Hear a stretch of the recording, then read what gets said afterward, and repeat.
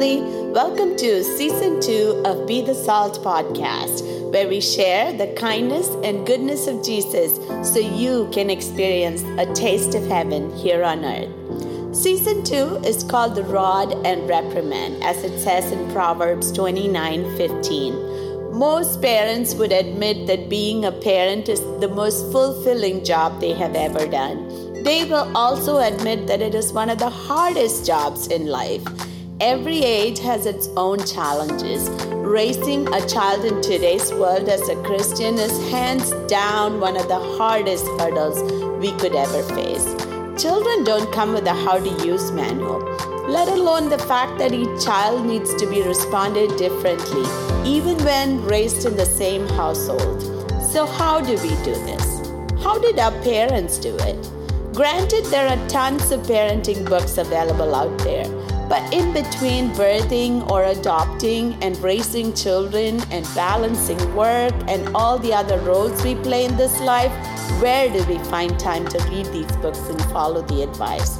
So this season, I want to attempt to provide an opportunity for parents to talk about the challenges they face, the wins, the losses, the mistakes, and the victories at every age and every stage, so we may be able to learn from each other and from the people who walked before us.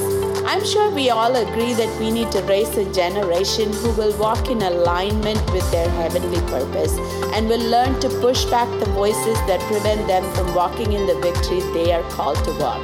So friend, wherever you're listening to this podcast, on your commute to work, at the gym, at a park, on your couch, in the kitchen, wherever that is, I hope this discussion will throw some light to your day, put a smile on your face, and above all, bless your soul in some way, whether you learn something or not. With that, let's dive into today's discussion. This is Be the Salt podcast. Hello and welcome to another episode of Be the Salt podcast. In this season, we are talking parenting. I have 4 beautiful women with me today to talk about the children they're raising, school-age children, the challenges, the wins, the losses. None of us are experts in raising children. They don't come with a manual, so we all are figuring it out as we go. But we just want to have a healthy discussion about and learn from each other about different scenarios, different situations that we face these days raising our children. So I have Lija, Hannah, Blessy, and Angie. Welcome to the show. I thank you all for being here. I know you would have a million things to do this evening, but you took time to be here, be with me, have this discussion. I really appreciate that. So I will let you all introduce yourselves. Go ahead. Hi, my name is Angie, and I've been married to my husband, Jason, for 12 years. And we have 2 beautiful children, Caitlin, who is 9, and Elijah, who's 5. Welcome to the show, Angie. How are you? Thank you, Anu, for having me. I'm excited to be a part of this group. That is awesome. I'll go next. Hi, I'm Hannah Thomas. I've been married to my husband, Bobby, for 17 years, and he's the only husband I've had so far. I've been blessed with 2 children, Nehemiah, 12, and David, 6. And the Lord has blessed me to be a mom. So I'm excited to share that experience. Helpful or not will be decided later, but it's great to be here on the show. Thank you, Hannah. Thank you for being here. Hi, my name is Lija Thomas. I've been married for 17 years. I have 2 kids, Nikita Thomas and Asher Thomas. I work in a hospital. Thank you, Anu, for having me here. Welcome, Lija. Thank you for being here. Blessy. I am Blessy, and I'm married for the last 16 years. I have 2 kids, my son Jeremiah, 13, and my daughter Stephanie, 12. And as you know, teenagers have a handful as of now, I think. Right. So, yeah, going on. As of now, I think I'm doing right, but I may be wrong. But, yeah, going on so far. We'll so good. see, right? Welcome, Blessy. Thank you for being here. Yeah. Thank you all. I just want to start off this icebreaker, just a few quotes that I found on parenting, which I thought some are hilarious, some are we can very much relate with. One is parenting is like majority of my diet is made up of food that my kids didn't finish. I know all of us can relate with it at some point. Being a parent is like folding a fitted sheet. No one really knows how. And a third one I found was the quickest way to get a child's attention is to sit down and look comfortable. For the younger ones, that is. I'm sure you can relate with that at some point in your life. So to start off with today's discussion, I know each of our roles are difficult. I have adults, they're no longer children. But I can totally remember the time that, raising them, being that sacrificial mom all the time, right? Like never get applauded, that position that you hold. But it fills your heart with joy every day, right? So to discuss, kick off with today's discussion. What is your take on peer pressure and instant gratification in this age group, and how does that challenge you?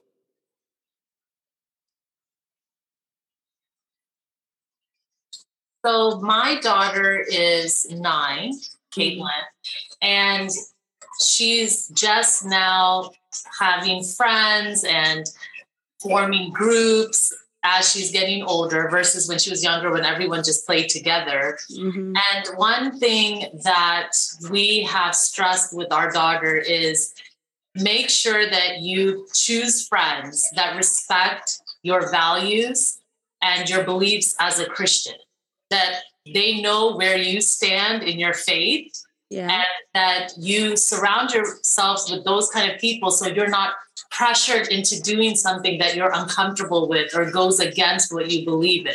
Mm-hmm. And so we're not telling her that she can only be friends with Christians, but what we're saying is let your closest friends, the people that are in your circle, be ones that won't pressure you to go against your belief in God.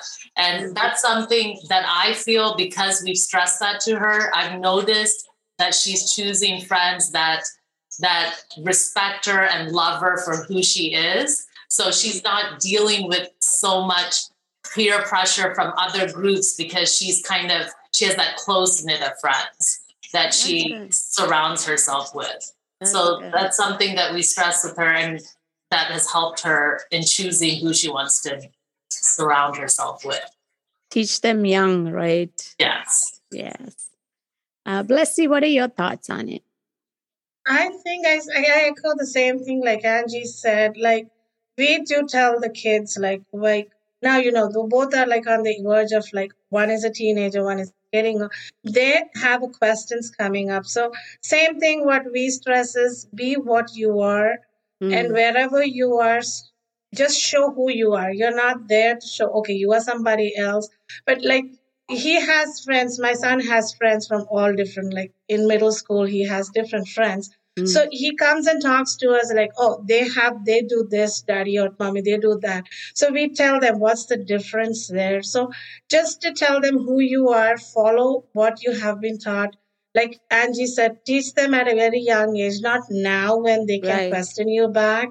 Just to teach them at the very young age, okay, let's follow. This is the path that you are following, not for not for somebody else's. You are doing it because you are somebody's property. You are God's image, or you are doing, like my husband always says to them, you have to see where is God glorified in what you are doing. Or do you think God would like what you are doing? Just step back and think for a second before you answer that question or you do that thing. So I think that's what we are doing now, especially with stressing when they are getting on to teenage and like going on forward. And I also hear you saying about open communication, right? I hear you saying that Jeremiah comes and tells you those things. Yeah, so he does. I think parents, giving them that venue and the freedom to be able to share with us, right? Yeah, we have said that even if like they do something wrong, it's like you just tell us what is it. So then they know what to, like, everything from the time you step in the car from school, from the carpool lane till home. It's like I just go on asking one after the other. Like, even if my husband's the one dropping, he's like going on and on and on and asking. So sometimes they feel like daddy's asking too many questions. But then those questions are the things that we talk out, and then we know that, okay, this is what we need to grill into and get into that. So, yeah. Lija, you want to go? Okay. I think communication is a key. Yes. I always I make sure to talk to them what happened. I can tell just looking at them that something is not right, if they have a bad day or something. So the mom intuition. So I talk to them, and I try not to be a very strict mom. I try to talk to them very openly, so that they will tell me, what's going on, and they will be more open and free to talk. And then, I always tell them, you know your Christian values. You learned that when you were a little kid. So you know what is good and what is bad, what is acceptable and what is not acceptable. So I tell them, I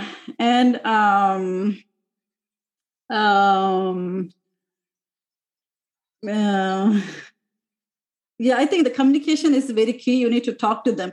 And then sometimes they ask, okay, mommy, can we buy this? Or can we have that? So I just tell them, okay, how about you pray about it, talk to God about it, and come to me tomorrow and talk to me about it. What kind of response you got? What do you think about it? Oh, I love it. I love that. That's what I tell them. I try not to judge them and tell them you can no all the time. But I tell them, okay, you talk to God about it and let me know. I love that. Teaching them at a young age to hear God, right? Speak to God. I love that part. Very good point. Hannah, what's your take on it? Well, I'm just soaking it in, guys. Oh my gosh. You're all like open communication and open door. Most of my days, I'm just trying to figure out what's in my boy's head. So I feel like Hannah has 2 boys, so it's different. And I realized that living with 3 boys at home, including the big boy, it's becoming like, I just feel like I've become a tomboy myself. So most of the days, but I'm the chattiest, obviously, in the family. And I am concerned. I have a little stigma in the family because of that, because the boys are like, oh, you talk so much. Exactly. So most of the days, what I'm trying to figure out is, what is he thinking? And just trying leading questions like, what's going on? Why are you thinking a certain way? But I think what I struggle most with is probably what Lija was saying about just not judging. It's pretty hard because I've not been raised in this country, and I think I've adapted well, but it's still pretty hard for me to accept a few things, a few of the ways they think, which I think is a bit of like, I'm still in culture shock with that, just trying to understand why they think a certain way. And I think that there's a little bit of cultural issues in there. So, and that trying to not judge certain responses as maybe a sinful tendency, but rather, an expression of that person just trying to be free, trying to think by himself. So then where do you draw the line at freedom, and where do you draw the line of, guiding them? So like try to being patient and instructing them in the word I feel that there is no way I can talk my son out of what he's thinking. Even my 6-year-old, I give up. I pretty much give up if I, try to convince him of anything. So, but what I think is why I pray.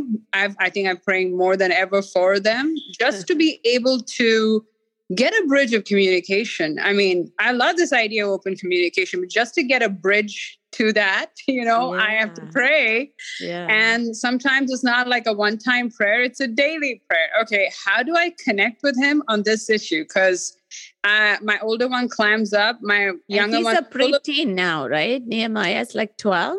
He's 12. Yeah, he's a preteen and he's already a terrible teen. So I don't get it. I mean, he's quiet. And that's the hard part because for me, I'd blurred everything out. So it's a personality clash too, right? That why don't you just tell me, why can't you just tell me? But no, he can't tell me but I think prayer where you just build a bridge. Mm-hmm. And then you give them the word of God. And then when you keep giving them the word of God, the Holy Spirit will just niggle those little thoughts out, right? And give you wisdom too to deal with that, right? Yeah. I mean, most days, guys, I just put my hands up and say, Lord, this is just, this is not this is way beyond me. This is not my cup of tea. Yeah. But I depend on the Lord and that's what's working so far. That's good. That's good. Like also figuring it out for me, it was the communication part. All of us are talkers. So all three of us are talkers. So that works that way, even though I have one boy. But the communication part, like individually, one-on-one, worked in the car. That's where you got them. Like, they're not running away. They're not distracted. So my driving time was my communication time. So I have stories and they tell me stories or ask them leading questions and things like that. So just a nugget in case if that works for anybody. I just wanted to ask this. So I see other than Hannah, everyone else have a girl and a boy. I was hearing, it's like I'm talking parenting podcast and everywhere I hear is about podcasts. I was just went for a walk and I was listening to something and that was about parenting. So it's so funny. So there was something I listened the other day about differences in children, right? That was something I struggled with, personality differences. So when you're raising one, you kind of mold yourself to behave a certain way and you're kind of expecting your second one to behave that way. Do you find that as a challenge? Have you found that as a challenge or how do you deal with it? I think for me, I have a girl and a boy and they're 5 years apart. So they're in different stages of their life. Right. So yes, dealing with a girl, they're a lot more emotional. They express themselves probably differently than a boy would. Right. But, the way I see it, I think, yes, the transition is tough because you're so used to parenting. Like I had a daughter first, so I'm used to parenting her a certain way. Mm-hmm. So whether you do have a son or you have a girl next, I think for me, besides even a gender thing, each of them are individual. It's going to be a different personality. Yeah. Yeah. And I'm sure Hannah can relate to that. And to that, sister. Oh my God. It's different personalities. And I think for me, I had to ask God for wisdom on how to navigate each child. Mm-hmm. I think sometimes we want to kind of parent the same way because it's just easier. Mm-hmm. But I feel like when you do it that way, then you're kind of molding them to be this certain person when they're not. And I think all it does is frustrates you. It just frustrates you and them because then they feel like they're not being understood. Yeah, so for me, I think if you can pray about it and ask God to give you guidance on how to communicate with that specific child, with that specific personality, then that's how you can feel connected with your child, whether they're a boy or a girl. Good point. Good point. For me, it was, I grew up with girls. I was not raised with boys. So having a boy and a strong-willed one at that, I had to read books. I had to read James Dobson's Strong-Willed Child book. Yeah, I do a lot of child books. Blessy, what's your take on it? Like you said, it's just two different personalities. Like the same question I asked to my son, when I go to her, it's like a total different, like I have to frame that in the same way, but the answer is like, how do I address this question to her? And I get a totally different answer. Right. And she, like, you girls are like, I should say, kind of a drama queen, because I was also sort of that. I should say girls are like that. So for her, it's always okay. And she is kind of like a daddy, everything. Okay, daddy said this, so this is the rule, or mama said this is the rule. So for her, a question that I frame for her, I have to go back and think, or we both sit and think, how do we go frame that for him?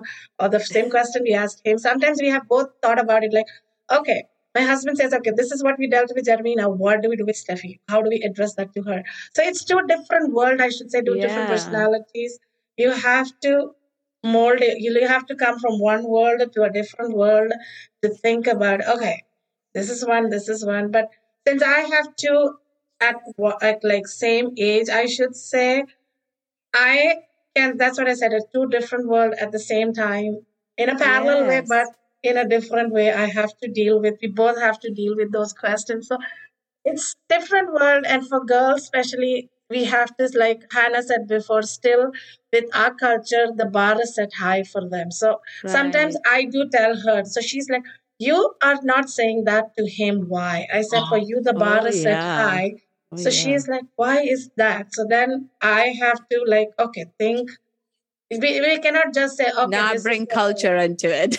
You know, sure. You cannot just say, oh, because mama did it, you have to do it. No, we have to frame it in a different way. Then I have to tell her, okay, this is what we did. What do you think? Same way, like in a Christian way, like my parents taught me the way. So I have to tell her, like, Appacha and Amachi did it this way with me. Your daddy's parents did it with them this way.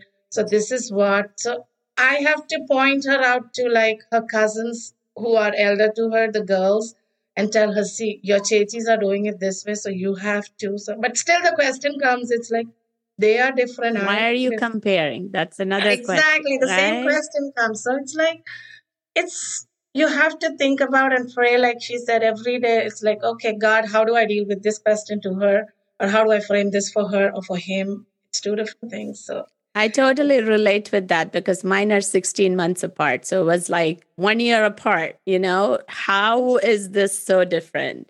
It's totally different. And I'm impressed with the part where you said, both of you think about how can I frame it differently. So at some point I'm thinking that you did it the same and you found out it's not working. So you're thinking how to come out of that. Yeah, that's very impressive. Like everyday learning experience with both. Every day you learn something new. And it's every day something new. You have to learn it. And it's okay, next time you'll do. Yeah. Like Blasi was saying, like, the females in our culture are more sheltered. They grew up more sheltered, including us. And so in this generation, when you allow your son to do something and not your daughter, then it also becomes like a trust issue. So you don't trust that I'm going to make that right decision too, right? Yeah. So you can't make it like, oh, it's this cultural thing. Or, you know, oh, I'm just trying to shelter you because this can happen to you, because it can happen to the son too. Yeah. So we just, like, you know, Blasi was saying, you have to frame it correctly, kind of for their age and even for their gender, so that they don't feel disrespected or that you don't trust them. That is a very good point. I still hear that. Mine are 22 and 23. I still hear that. He's a boy, so he can do this. You know? Exactly. And that's how I had a brother. So, you know, like, there was a lot of things that Jim did. And I was like, what? Yeah. So it's definitely different. Yeah, like Angie said, I also get this question. So you trust him more? Yes. So that question comes up frequently. Yeah. Get about kids, guys. I still ask my parents that. I'm like, why did he get a chance to go where he wanted to go? And I couldn't go to the beach without being checked on, you know? Yeah, I know, right? I know. How do you deal with that with your kids? And I know David is little, but I'm sure they both have different personalities. Oh, they are diametrically opposite. So it's an adventure, just like you guys said. Every day is a learning curve, because there's always there's always something to keep you on your toes. But at the same time, I think one thing the Lord impressed upon me regarding this was that we're just stewards, right? We're not here because to lord it over them. And sometimes when we take that responsibility very seriously, then we kind of bungle it because we actually burden them. Actually what we're doing is projecting our own burden on them at that point. And that's a good point. For me, it's hard. I do understand that our women are more sheltered, but it's a very different society, even in the States now, than it was probably 10 years ago. I mean, even like the gender, the whole blurring lines between gender and the extent of confusion we have regarding it is mind-boggling. I mean, I don't know how to deal with it. I will confess, I am constantly learning every day, even to deal with it myself. So I don't know how my children are going to deal with that. So for me, I think the culture, there is a biblical cross culture that I'm trying to impress upon them every day. That is not something I can lord over them. That is something I have to receive from the Lord myself every day and be a steward and allow the Holy Spirit, just make a passage for the Holy Spirit to work in their lives, and create an atmosphere at home, an atmosphere of prayer, create an atmosphere of instruction to help with that. Good point. Lija, what's your take? And yours is also a Buena girl, so... Yeah, mine is like day and night difference. It's very hard. And like everybody's saying, like it's like everyday learning thing. I'm still learning. I think I have to talk to both of them like differently. Like, okay, I have a way to talk to my boy and I have a different way to approach my girl. Yeah. It works. Sometimes it does not work. Someday we will master this, guys. Oh. I know. And I haven't done it yet. They're 22 and 23. All right. So how do you, in the middle of that, and I know when your kids were little and now, my question is, and I'm a firm believer of modeling your life, modeling your prayer life for children. How do you work in or model that in your busy schedule, running the home, raising children, working moms? Do you do that? Or if so, how do you do it? And do you think that is important?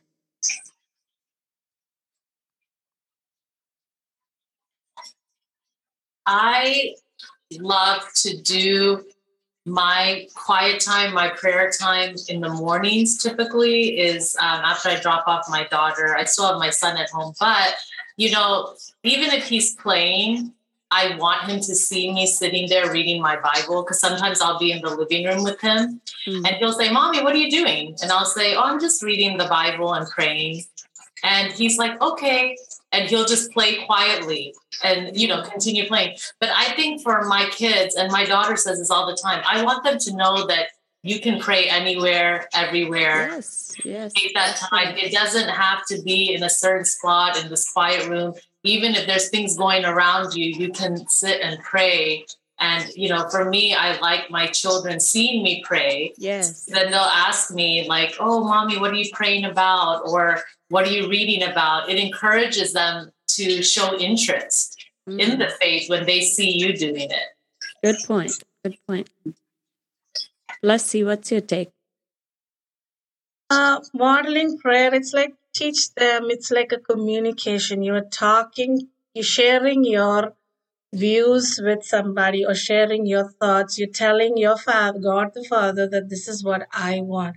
It's not like a vending machine, like you go get something, come back. No, it's from the very young age, teaching them that it's communication or talking. Same way like they talk to us, telling God that this is what I want, or this is what is all want to do, or so this is what we have told them. Like my son gets so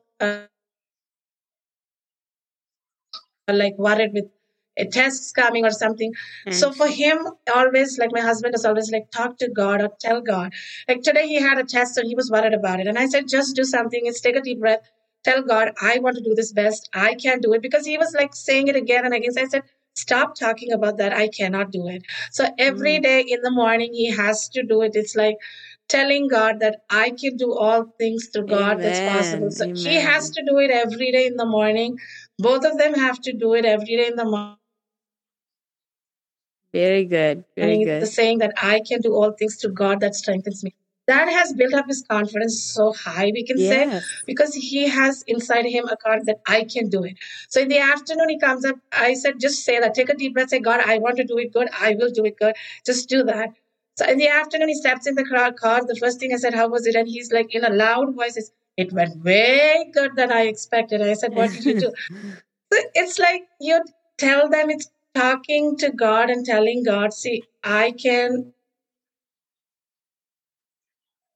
want to do this, but I can do it, and God is going to help me in every step. So it's just, we've told him, you can just, don't have to say it loudly through prayer or something. Even in midst of a test, you say you cannot do it, or in a crowd you like nowadays the kids do feel like, oh, this is a crowd. How do I pray in between that? So even if you go out, like we've told, like my kids, like, how do you pray in a restaurant before eating? So it's like my husband said, just do because you have to do it. So it's going on. That's good. That's good. Teaching them to communicate with God, right? That becomes natural for them. That's what I hear you say. Very good. I think, personally speaking, it's a bit of a struggle every day. My schedule is, I'm sure you all have busy schedules, and I know sometimes it's probably a cop-out, but I have to be very intentional every day. And that being intentional sometimes is a struggle itself, I like being quiet during my quiet time, which means that I like doing it alone. So, and doing it in public or doing it with my son, because I want him to see that prayer is important and prayer times are important, and to give him the impression that there is nothing in your life that you can achieve without the Lord Almighty, which then brings you to the bigger thing. Does he even have a relationship with the Lord Almighty? And is it just because you tell him, are you saved now? Or do you think baptism is important? Do you? Yeah. Well, yes, I do. Of course I do. But, well, do you really? It's like... and again, he's born and raised in a Christian home. We've been born and raised to Christian parents. We want this to be very spontaneous. We want this to be something that comes out of our personal responsibility than just, an automatic response. So, the challenge for me is, first of all, like I was saying, to be intentional about showing it. And also the challenge is to not make it a routine. I feel that can be very dangerous, especially in Pentecostal households, when you try to make it seem like this is how we do it and you make it routine, because sometimes that itself can be a problem, right? So, good point. So I guess, but again, it's also having the Holy Spirit to really guide you, to give you the way that they can connect with you on that. Sometimes there's a little bit of cultural stuff. What I would consider as my effective quiet time would be, praying, reading the word and praying, and praying for a certain amount of time and reading the word and explaining. But it may not be that effective. That may not be the way someone, my son or probably my husband communicates that way, right? So we do encourage family prayer, as often as possible, so that at least we have that idea that corporate worship is important in our family. But at the same time, to give them the deeper meaning of quiet time is something I have to ask the Lord every day, like to challenge Nehemiah, especially to think from the word, and not just to meditate on the word is, I think, a bigger challenge, because he'll read if you tell him, but you're like, and then, you sound so repetitive and such a Pentecostal mom, and you go every morning and say, did you pray? Oh, did you not? How can you do that? Did you forget to brush your teeth? No, you didn't. Did you pray? It's like, you want to not lose that opportunity to impress that truth, but at the same time, you don't want to sound like a a dead boar. So but I think, Hannah, at some point it will kick in. Even though you're reading it, because I'm thinking about myself, right? When I was raised, it was like, you have to pray. You have to sit down, read the Bible. Like, there was no other choice. So part of my younger life, I did it because I was supposed to do it, right? But then there is some point that you have that encounter with God, and then that transforms you and you want to do it. Somewhere it'll kick in. And routine is good. I am very much advocating for a routine, because you learn the routine, then it becomes ingrained in your mind, and you're like, I can't live without it. I'm a very much a person of habit, and because of that, that's what I do. I can't not do it. If I not do it, my day is not going to be right. I know everybody's not like that. Both my kids are not like that. They don't have routine like that, but I've been like that. But I think at some point it'll kick in, with that encounter with Holy Spirit. That's just my thoughts on it. Lija, what are your thoughts? Okay, I'm a person who does not spend hours in prayer, but I have taught my kids from the very beginning the importance of prayer. So they know the importance of prayer. They know that they will get answer, and miracle happens through prayer. They know that. Praise God. So we do small sections, okay, so whenever I take the car, no matter how rushed we are, one of us will pray. Before we eat, regardless restaurant, wherever, we have to pray. They know that. So all these little things, I think they know that the importance of prayer. And I'm very happy to see that they do that till now. Yeah, that is good. Sometimes it comes as a habit, and then at some point you have that kick in, really, to know, this works. Yeah, they know that it works. They know that whenever they need a prayer, like an exam, or they come to me, they know that it works. Yeah. I think go ahead. I was just going to say, I think it's important because when kids are young, they don't know what is right or what is the way of life. I think at the beginning, even if it feels forced, it's something you should do as a parent, is tell them, this is what we're doing every night. We are going to pray together. We're going to sit together and pray and talk to God. Because the thing is, when you get, for instance, when I was growing up, we prayed at restaurants. There was no question about it. It doesn't matter who's around us. We bowed our heads and we prayed. No matter how late at night it was when we came back from somewhere. If it was midnight, my dad didn't let us go to sleep until we prayed. Right. And I'm sure inside we're like, oh, Dad, we're tired, but when I got older, I noticed that when I actually left my house at 18, even if it was 2 a.m. when I got back from studying, I didn't go to bed until I prayed. But that's because that was instilled in me at a young age. Yeah, when you get older, you were saying, Anu, you end up from feeling forced to do it, you're actually wanting to do it. Wanting to be there, yeah. I've seen that with my kids too, because part of your life was forced, but then it turns into your routine, and somewhere along the line, you have that intersection where you meet the Holy Spirit. Yes. Okay, how do you do self-care in the midst of all this? That's a very interesting topic. I love to talk about it. Yes, Lija. I'll go first. Yes.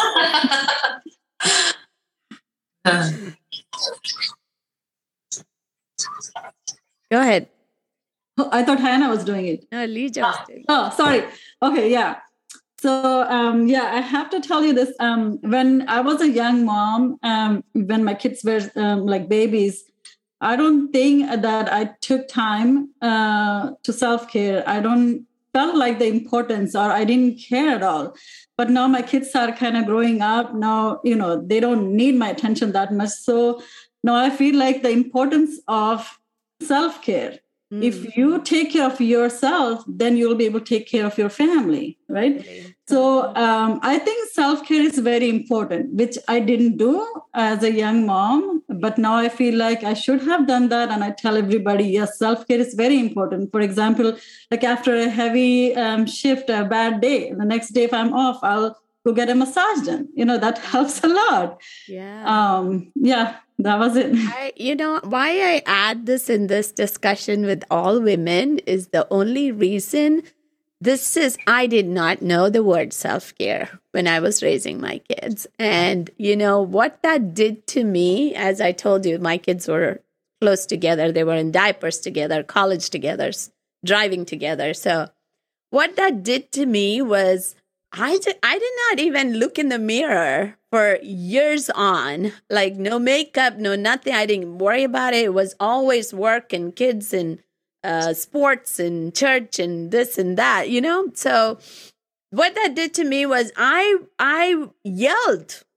Like out of the 24 hours, I believe other than the time I'm sleeping, I was a woman who just screamed stuff, who yelled to get things done. Like I didn't know where to hide my emotions. I didn't have an outlet, So later on, when I learned self-care, that I have to soothe my soul first to be able to pour into somebody, is something I learned very, very late in life. And I wish I had an older woman who told me that. That's the reason I wanna ask younger women about it. I always am intentional in asking them, hey, how are you taking care of yourself?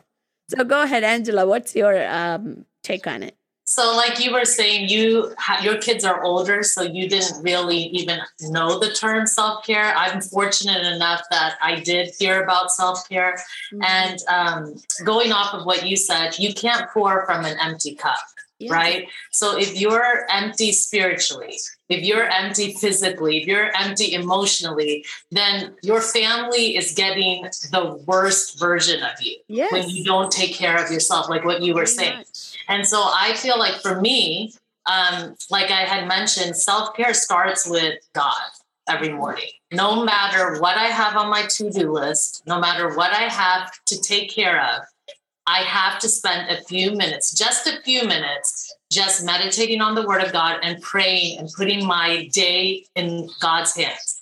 That means my to-do list, whatever I have. That's how I begin my self-care. And then, taking a walk or exercising also has helped me a lot. It gives me more energy, I've noticed, like to take care of my family. And then like what Leija was saying, like booking a massage or, a nail appointment, doing something for yourself.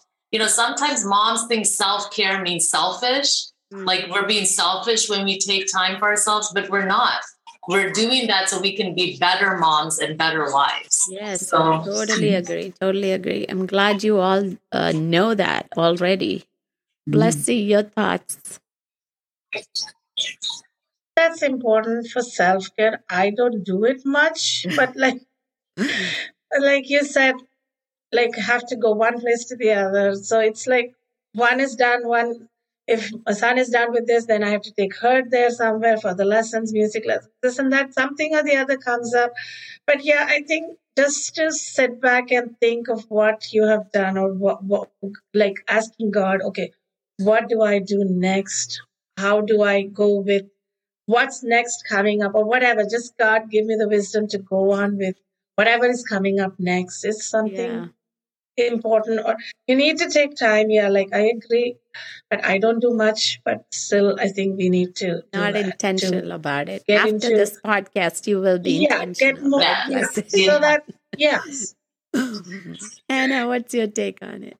Do you really want to hear it from me? Because I don't know, for most of my David said my mom's job is on call. So yeah, I know, right? That explains it. That's what David said. His mom's job is call. Not even like, okay, she's a physician or she's a whatever. It's like call. That's what she does. She's on 24/7 call. And that kind of pretty much described my poor child is very perceptive, but he kind of captured in that word. But for a majority of my formative years, probably as a wife and as a mom, there was no self and there's no care. There's just all work and with the flow. I just hurdled, from one schedule to another. And and let me say, but I realize the importance. I'm not underscoring the importance. And I'm not saying that, I feel that more than ever it's important. As a physician, I know it's very important. I harp on it. I get paid to talk about it. Tell your patients that. Every day and every minute. But I think, and I have struggled in many ways, because for me, my biggest enemy, especially even to my health right now, is stress. So, for me, I think it's actually a chronic condition. It's a health problem. And so it's very, very important to do self-care. I like the spiritual aspect, right? That Angie was saying, that the first thing is you learn to take care of yourself before the Lord. That itself just primes you, and the Lord tells you the situations. And let me tell you, the biggest thing that the Lord, or the most important thing the Lord had to deal with me first when I started or embarked on this course of saying, okay, actually in our culture, it's like, even if, you get poured out like water, that's fine. But, taking care of yourself is just not very culturally appropriate sometimes. But I realized that the Lord told me, just do this one thing. Because, I'm not the kind of person who does my nails or, goes around. And, I don't have a problem. It's just that, it was just hard for me to sit there and just watch them, do it. I'm like, oh, gosh, I could be doing so many other things. So, and then, but I realized just sitting there and doing nothing is actually good. Just, crickets and crickets. I'm like, oh, silence. And then the other thing the Lord had to tell me about is to focus on just sleeping. And I know that's, I agree. Very overrated. 100% I agree. That's what the Lord, and that's, as it's sad to say, but after 20 years of training and then working and everything, this is what the Lord just told me. Can you just sleep? Yes. That will so just sleeping every day for me is like, oh, I know, but I have care. There you go. There you go. I like it. The best part of nowadays, that now the weather that is good, is in my backyard. I have a hammock after work, just coming there, laying down with my book. Best self-care. Yes, that's right. Yeah. Mm-hmm. I love it. I love those discussions. I just want to talk on the point that I don't know about you, but when I was raised, it was more of, how parents desire to be someone or be somebody or be somewhere or do something in life. And whatever they lack in life, they want to see that coming true in their children's life, right? So That's I think for all parents, and we tend to do that and mold our children according to what we think is best for them, right? Either it is education, or it is college, or it's just the choices that they make, or the talents that they have. And how do you balance, if you don't want to do that, how do you balance between motivating and pushing them too hard to do something, right? And how do you mold them to be who God has created them to be, even though it is not something that you wanted to see in them? So those challenges, how do you face it with your children?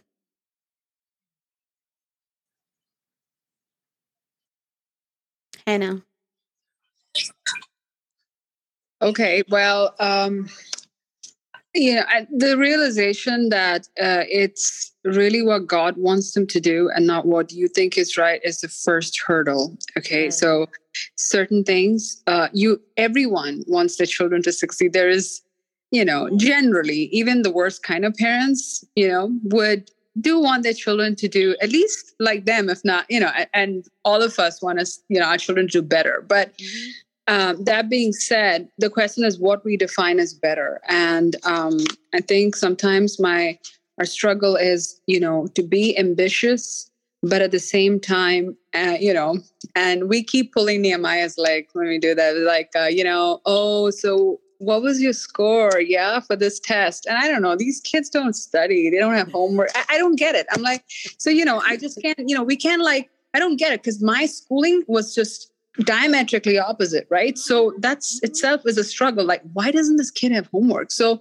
anyway, but he comes and I don't know, even when they have exams, they apparently study in school and then sleep through the night. 12 hours. Get a good sleep and good breakfast. Yep. How is that even possible? I haven't slept since like 4th grade. I don't know. It's just so weird. So, but I asked him, like, oh, so let's say, for example, it's like, oh, so even like if a top score is like, oh, you got your 90s, really? Why didn't you get a 99? Because that's what an Indian parent would say. How come you didn't do that? Like, how did that happen?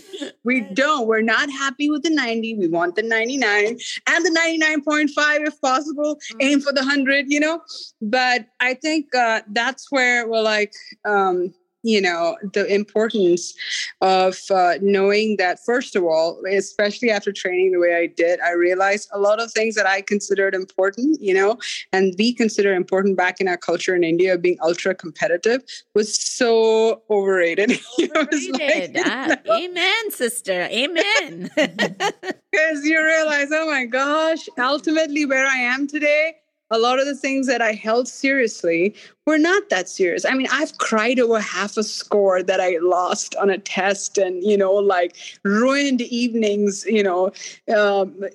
meditating on it and troubling my parents to the point. And my parents thought it so cute and so adorable that I was so competitive and ambitious. And now I'm like, oh, why didn't I just sleep? Hannah, the other side of it is, though, some of the children are not motivated. Right? Some children are just so laid back, and if you don't push them enough, they don't go that much. So where do you draw the line as much as what is motivating, what is pushing too hard? I feel that is kind of a struggle too, right? It's not just that education part. So, but I think that's where you're like, okay, we want to motivate in a way that, again, that requires the realistic idea of why are we doing it or what do we do it. And I think especially in this culture, especially because it's not as ultra competitive, right? It's all a question of, oh, what do you like to do? So it's a way of looking at it that helps the kids a lot. But it's, again, giving them the spiritual principles also to follow, hey, it's all about doing your best. And it's not just about what the goal is, right? What you achieve. It's also about, hey, did I do it the way the Lord wants me to do? No, did you give your 100% to it? Right. It's not about winning. That's a very good point. I love it. How about you, Lija? What's your thought on it? I'll let others to answer. Angela, you go. So kind of with what Hannah was saying, I think for me as a parent, I just tell my kids to, whatever they do, like it says in the Word of God, work at it with all your heart. Yes. And that is what I instill in my kids. I don't ever get mad about a grade if I know that my kids worked at it with everything they got and they tried their best. So that's how I handle a situation like that.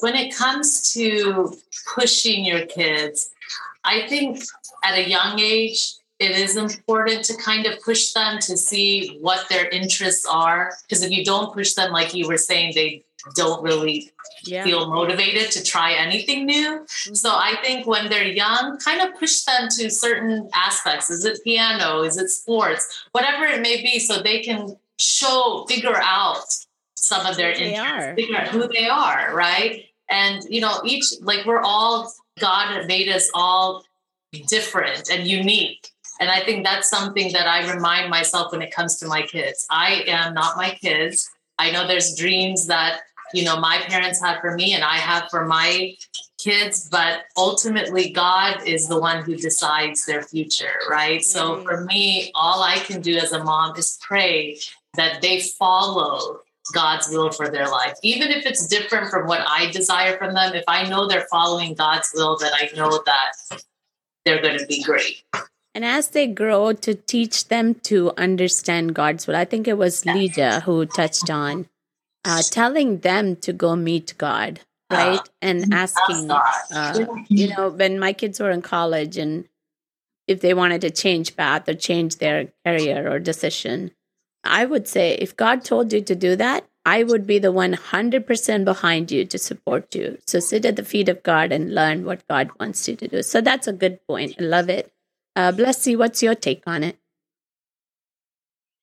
Like everybody said, like when the grades, like motivate them to not just to study. Like when the grades come in, the first, like a normal mom, the first thing is, where did the rest of the grades go? Where did the 2% go? Like Stephanie once asked me, Mama, I got this much. Are you not happy with what you got? So I was like, okay, she did it that much good. Like it was just something less, something or little bit of, I should not like. She was like the first one who questioned me. So what we have said is like, do your best what you can. Yes. We won't question you. So even if they get a low one, I just say, oh, you got this much, that's fine. It's okay. But teaching them motivating them to have I've learned it. I've seen it. I see kids every day with students every day. I see, like, if you say, they are not bad, like they are not worried about the grade they get. They're like, oh, I got this much, it's fine, I'm fine. So telling them, motivating them, it's okay, you are doing fine. Even if I see some kids at school saying, okay, this struggling to do it, when I tell them, okay, you can do it, and step by step teach them, take them to that level, I've seen them a smile in the face saying, oh, I can do that too. Because they have been sitting on it for days, and then, okay, I can do that. So with my kids, what I would like their best cheerleader, being the being the best. That's it. That's what we teach them. Just do what you can do. Like everybody said, are you giving your 100% to it? More than that, motivating them to have a concern for others, like Christ, like helping out others. That's what matters later in life.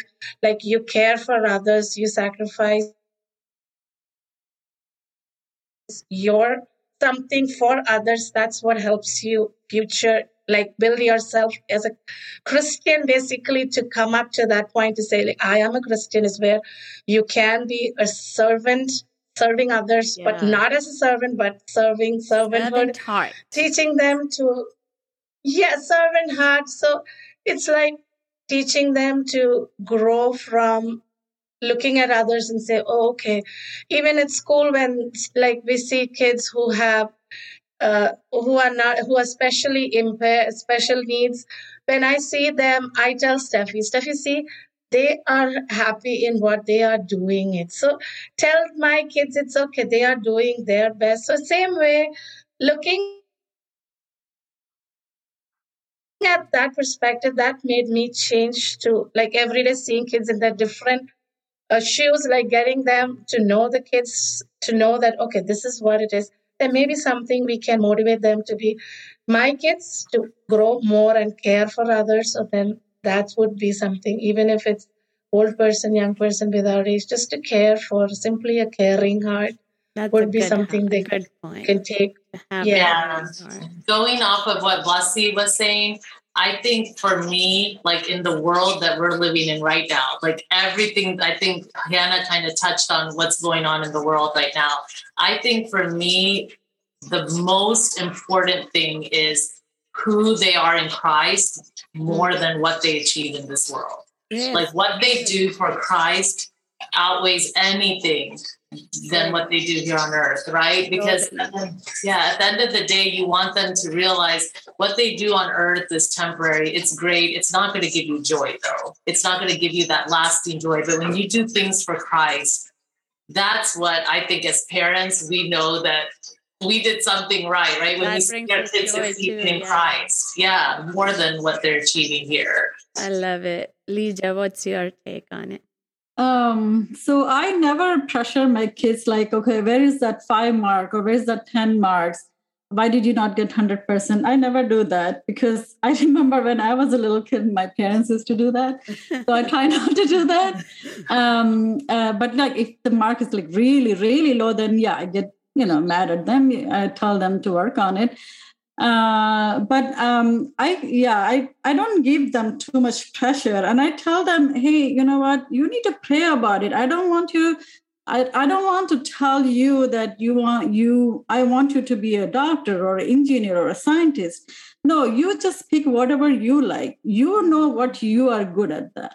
Yeah. So, they know their strength, they know their abilities. So I just encourage them to pray about it and just ask for God's guidance. But I never get mad for getting like low grades or something. My daughter always make fun of me. She always say that, what kind of Indian parent you are? Because she have a lot of Indian friends. So she says like how like their parents pressure them so much. And even during their free time, they're like trying so hard and like all constantly checking their grade. Oh my gosh. So I try not to, because, I had bad experience as I was a kid.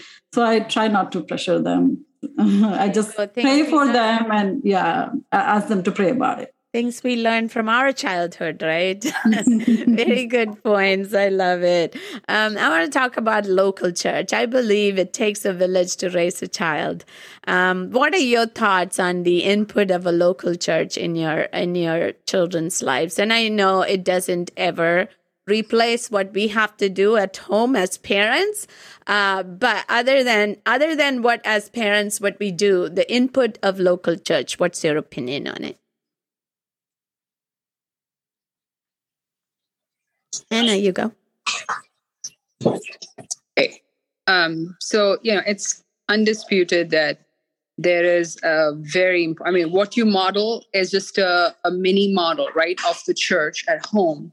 But you have, and how that model works in the bigger setup, right? And so how they relate to believers in general is what they're going to learn in church. And that is so vital that, the church, first of all, functions on, very strictly on those principles and models it intentionally to children and instructs children accordingly. And I'm very happy that CPC is working hard on that. And, it's just a great opportunity to, see the church always trying to find ways to connect to the youth and, connect to younger people. Because again, there's the other challenge is there is a cultural divide that, we parents need all the help we can get. And I rely heavily on my church for prayer. I rely heavily on my sisters in CPC to give me everything, right? The motivation, even sometimes, to just go forward. And so there is no parenting without the church backing us up. There's just that's the main backdrop. I mean, we can only take away from that. I believe it's vital, and hence functioning with a good church or with a believing church and a functioning church is extremely important. And even if it means that it's inconvenient in certain ways, because we try to be for us, there was that whole question of, okay, it might be convenient sometimes for us as an Indian parent to be, with an English church, sometimes through the schedule and everything, but then just having that community feel in a Malayali church for all the traditionalism we have faced in Malayali. I was born and raised in a Malayali church setup, and I have faced traditionalism to the point where I've often been tired, and I have openly rebuked it, and, I openly, find that still there are things about it that I don't like. However, I know that many times, even when the traditionalism was being imposed on me as, growing up, the hearts of those people who were in the right places. They wanted the best for me spiritually, and so I still come back to the Malayali community as my church, and I'm proud of it, because a lot of that protectionism, that protected atmosphere that I was raised in, probably people laugh at it now, but I do not have any issue, right? Yeah, I don't have any issues. I was very protected and raised, while I was being raised, but I have thrived, and I have, no baggages to carry, as an adult. I have thrived in a spiritual atmosphere. It was a blessing, Good point. Even if we don't agree with a lot of things. Right. Someone in one of my other sessions brought up a good point in this aspect. They were saying what we teach our children, the values that we input in our children at home, they get to see that lived out in a community, in church, in a community, and lived out in many different ways. And the opportunity to be mentored by somebody other than parents. So these are the inputs that, these were the good things that I heard in one of my other sessions. what are your other thoughts, Angie? Or for me, just pretty much just touching on what Hannah said. I love that we go to church as a family, because that's the place where you get to worship God. Your kids see you openly expressing your worship towards God. They don't see that anywhere else. You don't see God even mentioned anywhere else, probably Monday through Friday. And so that's important that they hear the word God in general, because you're not hearing that in school, because they're trying to take that away a lot of the times. Another thing I love that I want to touch on is the opportunities to serve God in church. I feel like when you as a parent get involved in certain ministries, your kids sees that. And then they, as they get older, want to model that. Yes. Right. Model, they want to, figure out what ministries they want to be involved in, which is in choir or teaching, whatever it may be. So, they have opportunities to do everything for the world Monday through Friday, but I want my kids to do things for God.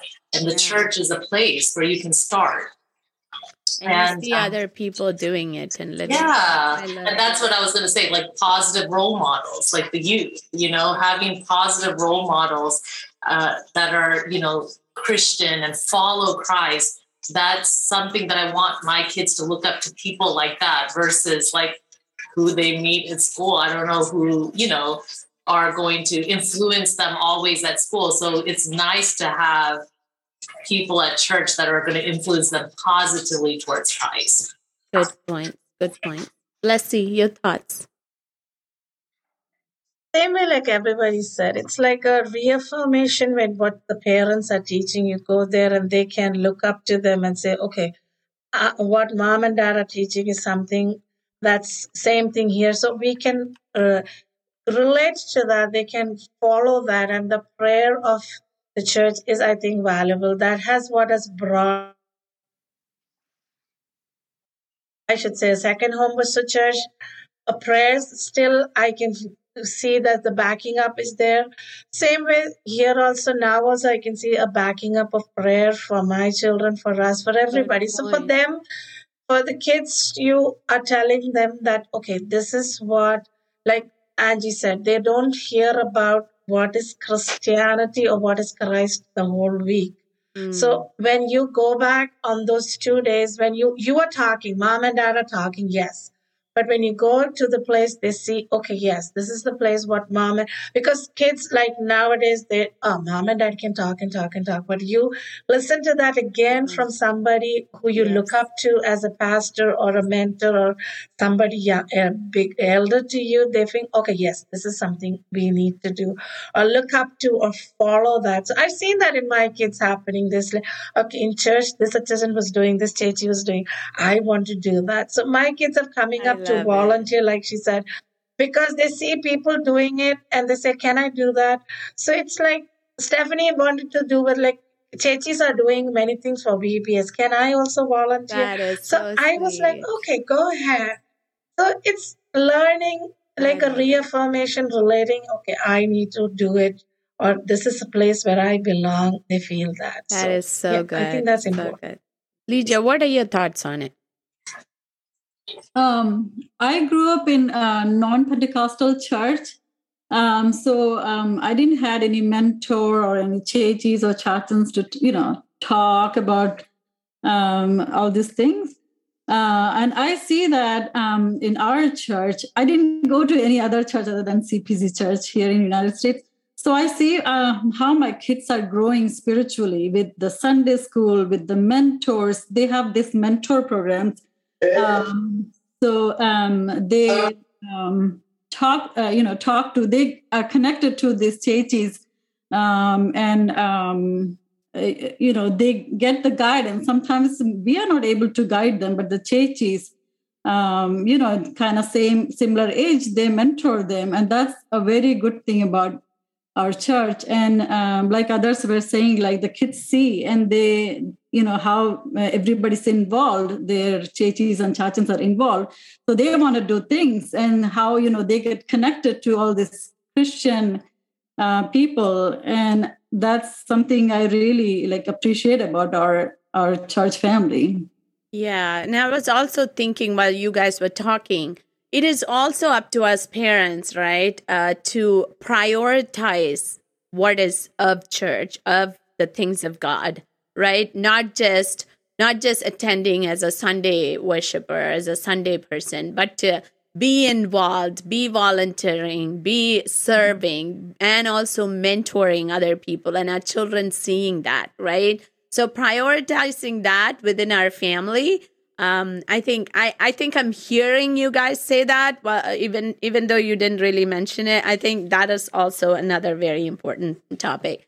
Last question. I know we've talked a lot, but I really want to touch on this because I know in our culture, this is not that prevalent to have open communication about uncomfortable conversations, about drugs, about alcohol, about homosexuality, about sex. I know Hannah, David, it's too early for him, but how do you plan to do that, or how do you do that? Do you desire to talk openly with your children? Have you created a venue in your family to be able to have that open communication? So I just want to hear your thoughts on it. Angie, go. Absolutely. I think it's so important to be open with your kids, especially through those difficult questions that you mentioned, because the thing is, if you aren't open with your kids and you don't address these questions from a spiritual standpoint, they are going to seek that answer from the world. Yeah. And they will be confused and they will, not know which way to go. And so it's very important before you even answer that question is to pray. Yeah. Over that question, and how should I speak to my child, or how should I answer my child? So if your child asks you something and it's uncomfortable for you, just say, give me a little bit, let me pray about it, and mommy or daddy will come back to you and we're going to sit down and talk about it. But absolutely, you should be open about it. You should pray over it and pray with your child about it. And I think we mentioned that, I think Leija mentioned you should tell your child to pray about it too after seeking counsel, not just from parents. It can be from a pastor, but definitely someone that's a spiritual leader that you respect, admire. Because if you don't do it, the world will do it for you. Yeah, you don't want your space to have those answers. Right, and you want to be a safe space for your child to come and speak to you. I love that you said just safe space. That was my thoughts too. To have a safe space to come openly and discuss. But you're not going to be mad or angry. Hannah, what are your thoughts on it? I know it's early for David, but Nehemiah is getting there. Yeah, absolutely. I think home should be the place, especially here in the States. I don't want them to hear from others. They will, though. And, they're going to keep hearing more than they want to. Right. But it's going to be super awkward. But, I think I always want to keep a straight face. And you're a doctor. Yeah, so I'm going to do my doctor thing, I'll be less than a mom in those situations. I'll be like, okay, shoot, and here's what I'm going to tell you. So, yeah, I mean, I know I find that I'm kind of comfortable with, speaking about things like that, but not with my own kids. So it's going to be a bit of a challenge, but I think it's and especially with the American culture, the more open you are with them, the more they trust you, in fact. Yeah. So we should just hand it over to them, one step at a time, as much as they can handle, because ultimately they're going to hear it, and the people they're going to hear it from may not have the best intentions for them or the sources they hear it from. So it's always good to give them the right source from us. Yeah. I was just thinking and laughing in my head when you said that. I have always been very open to my kids. So it's like my kids are just real and raw, there is no hiding of words. They just go raw. And sometimes my friends laugh at me the way my kids would talk. So, I mean, creating the safe space while I was saying that, for them to be able to talk such things. Leslie, your thoughts? I think talking to them and openly, like telling them at very young, like now my kids are in an age where we have to start talking about it. So it's like telling them you can come and tell us anything or ask this. So slowly instilling in them and telling them where, as a Christian, what's as the Bible says, where the boundaries are for us. Do you think this is God's will that you're going to do, or you're going to hear many things outside? So evaluating themselves, like my kids have to do it every day, evaluate themselves in a day, what they did right, what they did wrong, or what can they improve on. So same way they can evaluate. Yeah. So it's my husband who started with it. So like he wanted them to do it. So for us also, it's like when they come and talk to us about certain questions, it's telling them like, pray about it or think in 1 second, God, what do I tell them? And before going and saying something, or we just sit them, or like my husband says, okay, daddy needs to talk more about it. So can we talk? So it's like a separate talk with both of them, because boys and girls or something they have to do together. So like Angie said, you just don't blurt it out at that point of time. You just say, okay, we need to sit and talk about it. So telling them this is the boundaries that as a Christian, as we have set as parents, we have had a boundaries set by our parents. So we cannot set that now with our kids at this age of going, this modern age, I should say. But telling them this is what is a boundary that you have to think about before you step into it, and think about in a biblical way, in a Christian way. Well, is this God's will that you're going to do, or do you think God's going to like it? Or evaluating them from a biblical standpoint would be something we would talk to them. Lija, your thoughts? I think it's very important that we need to talk about it, because if we don't talk, then they're going to get, wrong information, wrong sources. So I don't want that to happen. But to be honest, I was very uncomfortable. But it happened during the COVID time, when my son's teacher sent me a video and said, you need to, this is mandatory, something you need to show this to your child needs to watch this, and then you need to talk to him about it. So since it was a mandatory thing and I had to do it, right? I prayed before and I was like, oh my gosh, I don't want to talk to this young child about this. Then and then when I played the video, I want him to watch through, and it was very hard for me, but I made my face so straight and I said, I try not to laugh it, and I tried to explain the best way I could. And I told him, I told my kids, of course, both of them, that, what is acceptable and what is not acceptable. We are Christians and we need to, think about it that before we make any decisions, things like that. Yeah, I know it's very uncomfortable topic, but I think it's very important to talk to them. Another thing, one of my previous guests was saying, teaching them at a very young age, about good touch and bad touch. So I thought that was a very good point, right? Teaching them that, like, I didn't think about it. She was mentioning that. So I was thinking that's a very good point. Wow, that was great discussion and a wealth of knowledge. I really loved our talk and conversation today.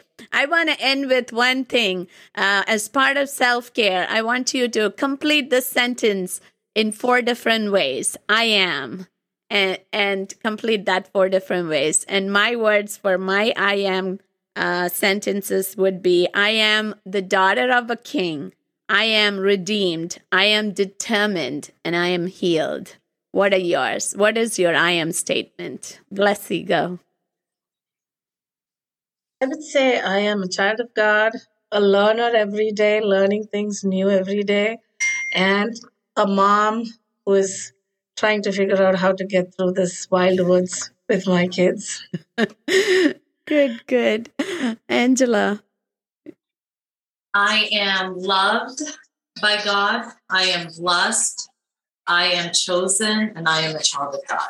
That's beautiful. Beautiful. Going next. Sorry, did you say? Yeah, go. Oh, okay. Oh, I was saying that I didn't write it down, so it's going to be straight from memory, but I am blessed, and I'm a blessed wife and a blessed mom, and I'm very blessed to walk this path with the Lord every day. Good. Beautiful. All right, my turn. Yes. I'm blessed. I'm chosen. I'm redeemed. I'm a child of God. I'm a mom and a wife. Beautiful. I'm thinking if we walk in that light, right, that confidence daily, saying I am blessed, and if we can say that about ourselves, that I'm healed. That's one of mine. It is I am healed. I'm very much healed and walking in that healing daily. So proclaiming that over ourselves, and I truly Amen. believe in speaking life over our own selves and over our own children, right? Daily speaking life over our children. So beautiful discussion. Thank you so much, so very much. I really appreciate each of you. Even though we all think that we are figuring it out as we go and we have no knowledge to share, it is amazing that how much we learn from each other, right? Just by talking about it. And we're not usually intentional about our coming togethers, our gatherings where we sit down and talk about it. It may be easier for us to talk about church, talk about our vacations and things like that. So I love this time having that I get to talk to each one of you. Thank you for being here. And Angie, or one of you, can you close out in prayer? Pray for each one of us, and also pray for this ministry, that it will be a blessing for many people. Thank you, Anu, for having us. And with that note, I am going to end in prayer. Our Heavenly Father, thank you for this wonderful time, oh God.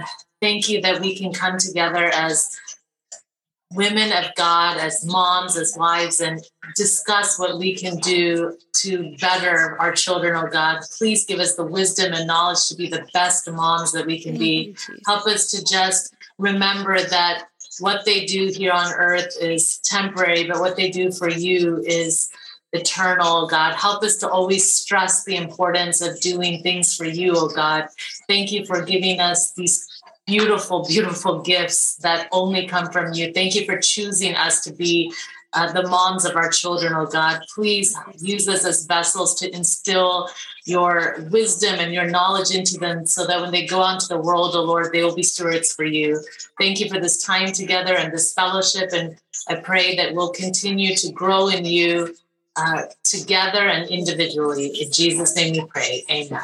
Amen. Thank you again, ladies. You all have a good day. Thank you for being here. Thank you.